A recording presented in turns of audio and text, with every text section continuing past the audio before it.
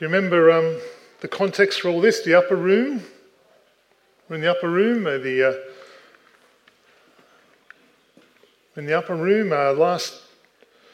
Last 24 hours of Jesus' life. Terrible as news has come that there's a traitor amongst the 12. Actually, there's two traitors.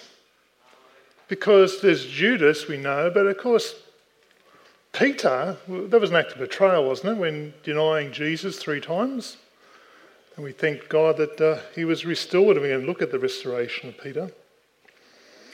With this message come from Jesus at this critical time, do not be afraid. You trust in God, trust also in me. And we have the promise of the Holy Spirit. Emma helped us see the promise of the Holy Spirit, how Jesus leaves us another comforter, because their comforter was going to go. Their comforter was leaving. And Emma reminded us of God's language of love. Remember what his love language is? God's love language? What was it? Obedience. And before we go around trying to start earning our way to the Father in heaven by trying to be obedient, Emma reminded us that God actually gave us the power to obey because he gave us the Holy Spirit. So it's not about what we can achieve on ourselves. It is only what God can do in us through his Holy Spirit. So there's no sense of earning salvation at all. The Spirit has been poured out into our lives, and so that we don't feel alone. Hasn't the Holy Spirit been busy during COVID? And we've been isolated. We are told that we're given the Holy Spirit so we're not like an orphan. That we might experience the presence of God, the power of God to live. And we're encouraged to speak God's love language of obedience. Not in any sense working our way to heaven.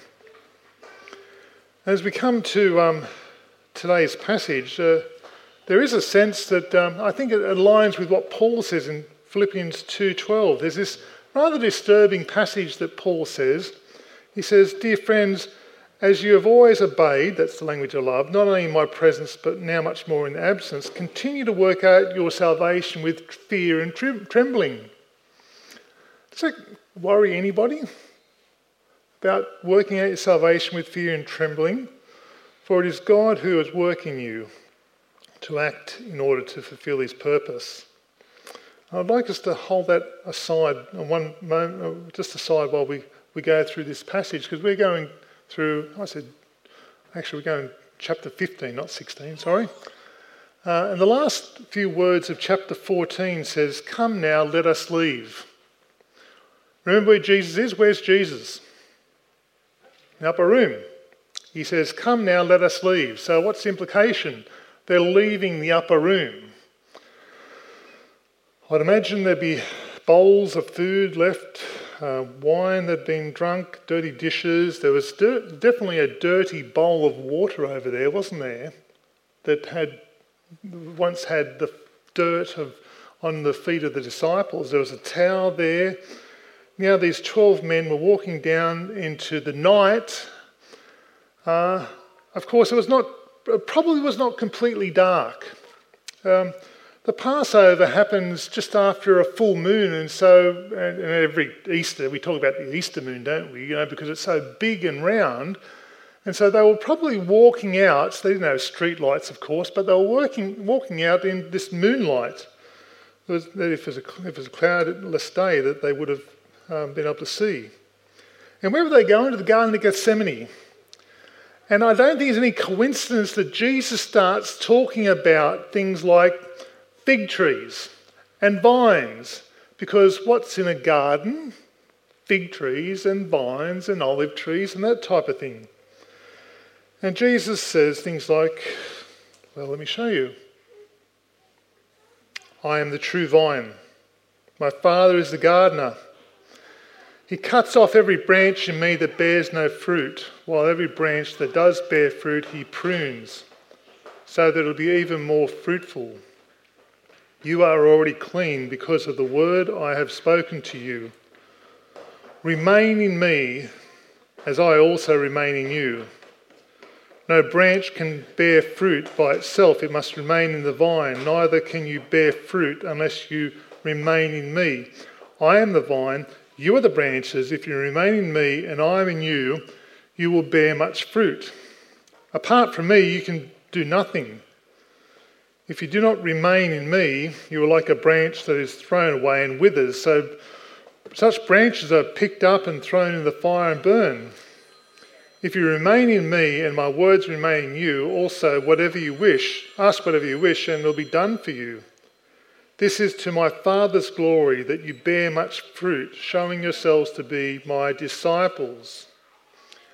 So we've got a bit of a story here, the illustration, a bit of a word picture, haven't we? And who is in this word picture? We have the true vine. The true vine. Jesus says, I am the true vine. In the Old Testament, of course, the people of Israel were the vine. If you look at Psalms or Isaiah, Jeremiah, Ezekiel, Hosea, they were the vine, God's vine. But here Jesus says, I am the true vine. And the fullness of the vine is being tended and growing. It brings fruitfulness. That's the desire, fruit. And Jesus promises to give the branches whatever it wants so that it would bear fruit. The branches are given anything they want to bear fruit. In this picture, we've got the gardener. This is God. God owns everything. It's the gardener's desire to have fruit. I know there's a few gardeners out here. On the way out, you probably get a bag of something that comes from someone's garden. There is fruit. The reason we grow vegetables, the reason we grow fruit, well, is to get fruit. But the gardener, and talk to the gardeners, they cut the branches off. They cut the bits to enable new fruit. Fruitfulness is for the glory of God, and so it shows who he is. And so when we show things like love and mercy and justice, forgiveness, we see that is all part of who God is. But the difference between us and God is he can show his wrath. He can show his justice. He's holy, and he's got grace and power. And we have the branches in this story. So we've got the gardener, we've got the vine, we've got the branches. They don't have to be too sharp to understand who the branches are. It's us. We are to abide in the vine. We are made clean because of the word. We are pruned. Faithfulness is only possible as we connect in with the vine. We have confidence to do all that we need to do because of the glory of God, because we're in Jesus. We show fruitfulness as a disciple of Jesus. As I was thinking through this week, I got a text from someone. And so I'm going to show you my text messages, okay? We did some theology by text message. So here's a text from one of this is me to a pastor. Hi, how is everyone? Do you want to meet up one-on-one this Thursday morning? Well, he said, all sick, but the family's sick, but getting better. I think I've managed to basically avoid it. Love to catch up. I'm busy this Thursday, Tuesday, blah, blah, blah. Neither mornings are good for me. What about Wednesday, Penrith perhaps? Thursday afternoon. This is all really interesting, isn't it? How's this connected with Thursday afternoon, 11th, you mean? Yeah. I said, I'll tell you if it's the 11th if you tell me the fruit from the vine in John 15, okay? What is the fruit spoken about? You can have, he's on sabbatical. I said, you can have theological thoughts on sabbatical, you know. So I'm getting him to do the work for me. I want you to think about, what is the fruit that Jesus is talking about here? He goes on, he says, ha ha. Now, if you're a bit older than me, when people go, ha ha, they're not making fun of you, okay? It's just like a bit of a smiley, laughy thing, you know? When I first got a ha ha, I thought, this guy's having a go at me. But no, it's not. It's just a nice little sort of way to connect. So he's not having a go at me. He says the immediate context for new disciples coming from the disciples' witness. So you've got the picture. Jesus is going through the garden, and he's saying to his disciples, he's saying, you disciples, you're the vine, you're the branches, I'm the vine, you stay connected with me because I want more fruit. And so what he was saying there is he wants to see the church grow, doesn't he? He wants disciples to be formed. He wants more disciples. He wants new disciples because he's talking to 11 disciples. Stay connected with me, even though I'm going, and be fruitful. He says, but I think, because it isn't stated specifically, especially the fruit of the Spirit can be seen here. So the fruit of the Spirit, do you remember that? Love, joy, peace, patience, kindness, goodness, faithfulness, gentleness, self-control. That should be evident in any believer of Jesus. These things should be growing more and more. We should be seeing these things in our life. He says, I think when I most recently spoke on it, I said something like, it is everything that brings glory to the Father that is birthed into our lives through abiding in the vine. So whatever comes out of your connection with Jesus, whatever comes out with you being connected with Jesus, that is the fruit that is going to be seen to the glory of God. So if you're connected with Jesus, if you're being in with Jesus, where is lust? It's not there, is it? Where is greed? Well, it's not there, is it? Where is adultery? Well, you won't find that there. But where is love? Oh, you'll see that. What is generosity? Where is encouragement? Where is hope? Where is faith? You'll see that, won't you? Because you're connected with Jesus.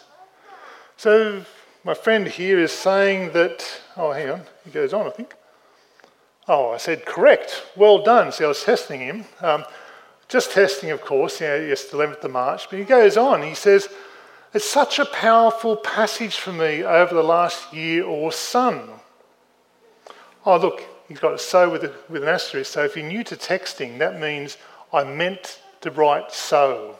So he's saying, such a powerful message for me over the year or so. This has been impacting him over the last year. He says, and yet it's like one of those passages, every time I read it, there is just so much there to unpack. Like it's so rich. It's so simple. Ian could teach that to our kids, couldn't he? And they would be able to come and tell you about that. And yet it's such a profound thought. It keeps changing and thinking and in our minds and hearts. I don't care how long you're in the faith. If this doesn't just amaze you, there's something not happening. All I can say is absolutely. We as a church have a plan for seeing more fruit. We call it our mission. Love God, love others, making disciples who follow, learn from and obey Jesus. God will prune us to make it happen. So let me ask the question, how does God prune the trees? Because both here have got healthy trees, haven't we? That's out of season, of course, and that's in season. But these are the ones that are going to be pruned. How do we see God pruning his faithful people in the Old Testament? Think of Abraham. You know how God pruned him? By not giving him a son too early. He made him wait for almost 100 years to get a son. Think of Moses. How did God prune Moses ready for fruitfulness? He put him in Pharaoh's court for 40 years, and then he put him in a desert for 40 years, And then after 80 years, he was ready to lead the people of God. Think of Jonah, 3 days in the belly of the fish. Hosea, he had the shame of a wife turned prostitute. The nation of Israel utterly destroyed and defeated, exiled to Babylon. We see Peter, his desires for Jesus were only proven false. And even today we talk about how he failed Jesus. We see Paul, he was imprisoned and shipwrecked and beaten, and had a thorn in his side. We see Jesus, his trials in the wilderness and the gardens. And yet we want to have a happy life, don't we? We expect to have a life that is just so happy and rich and fulfilling, and we don't want that way. We want to have this way. So let me ask you the question, how has God been pruning your life? Understanding that he does things to bring more fruitfulness in your life. I don't know if there's anyone here who's not felt the pain of being pruned in some ways in the last 12 months. Some of us have had it particularly harder than others. Are we willing to submit to that pruning? And think of Job, who was the most righteous man in the world, and yet by the end of Job, he goes through this terrible hardship, and he says to God, he says, my ears had only heard of you. My eyes before had only seen you, but now I see you in a new way. Job experienced that hardship of the loss, for how long, we don't know, it doesn't tell us. And he could say, I think what he's saying here is, I've met God in a new way. And it was worth it. It was worth it. Why would you choose such a trial? Why would we allow ourselves to go through such a trial? It's all to do with love. Jesus goes on, as the Father has loved me, so I've loved you. Just take a note there. In the same way the Father has loved me, God the Father loved the Son. Jesus says to his disciples, in the same way I have loved you. Is that heresy? It sounds like heresy to me, that somehow that the same way that the Father loves the Son, that Jesus loves his disciples, that Jesus loves us that much. So he says, now remain in my love. If you keep my commandments, you will remain in my love. That's the language of love. Just as I've kept my Father's commandments and remained in his love. I've told you this so that my joy may be in you and your joy may be complete. My command is this, love each other as I have loved you. Greater love is no one than this, than to lay down one's life for one's friends. You are my friends if you do what I command. I no longer call you servants because a servant does not know his father's business. Instead, he's called you friends, for everything that I've learned from my Father I've made known to you. You did not choose me, I chose you and appointed you that you might go and bear fruit. Fruit that will last, and so that whatever you ask in my name, the Father will give you. This is my commandment, love one another. The quality of Jesus' love for us is that we are loved in the same way. We looked at, I think my PowerPoint's gone, is it? Yep. Okay. So we're going to skip a few things. Joy is the key. Love and joy is the key for us. Jesus said, I've told you this so that my joy may be in you and that your joy may be complete. Jesus is saying that he gives us his joy and that will be enough. But how often is it not? How often is it not? Jesus left this enduring command to us, to love one another. There's an enduring command. If the PowerPoint comes on soon, I'll show you a picture of the second last soldier who surrendered in World War II. His name was Hiro Onodo, a Japanese soldier. He continued the war for 29 years after it finished. He surrendered in 1974 in the Philippines. His standing orders that his commanding officer said was, "You're not to commit suicide and you're never to surrender." For 29 years, Hiro Onodo continued the war. To stop him, to actually get him to cease, they found his old commanding officer after 29 years. They flew him to the Philippines so that he could give the order to stand down. Isn't that amazing? Jesus has given us a standing order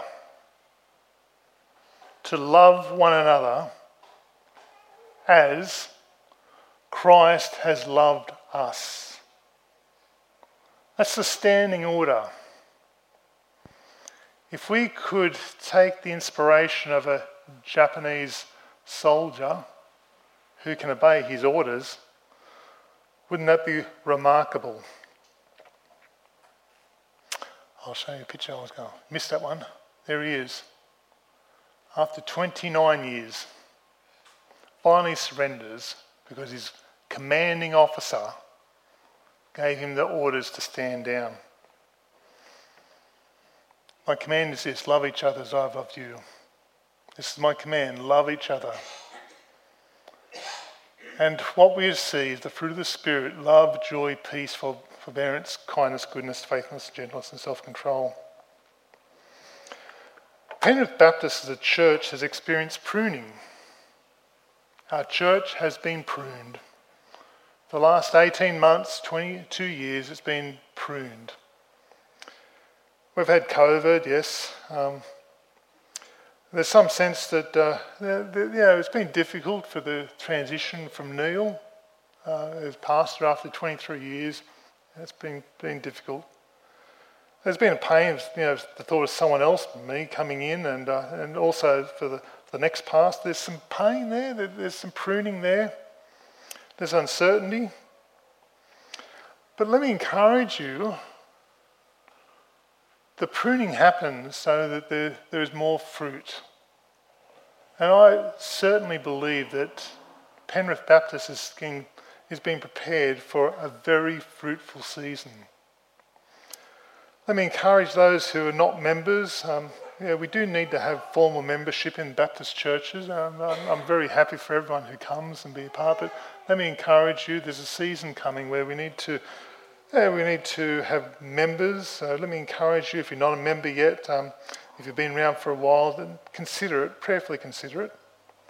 But we also need people who are going to capture the vision of being fruitful for the sake of the kingdom, even though I promise you it probably won't be as bad as being shipwrecked and or beaten a couple of times, with the cat of nine tails like Paul.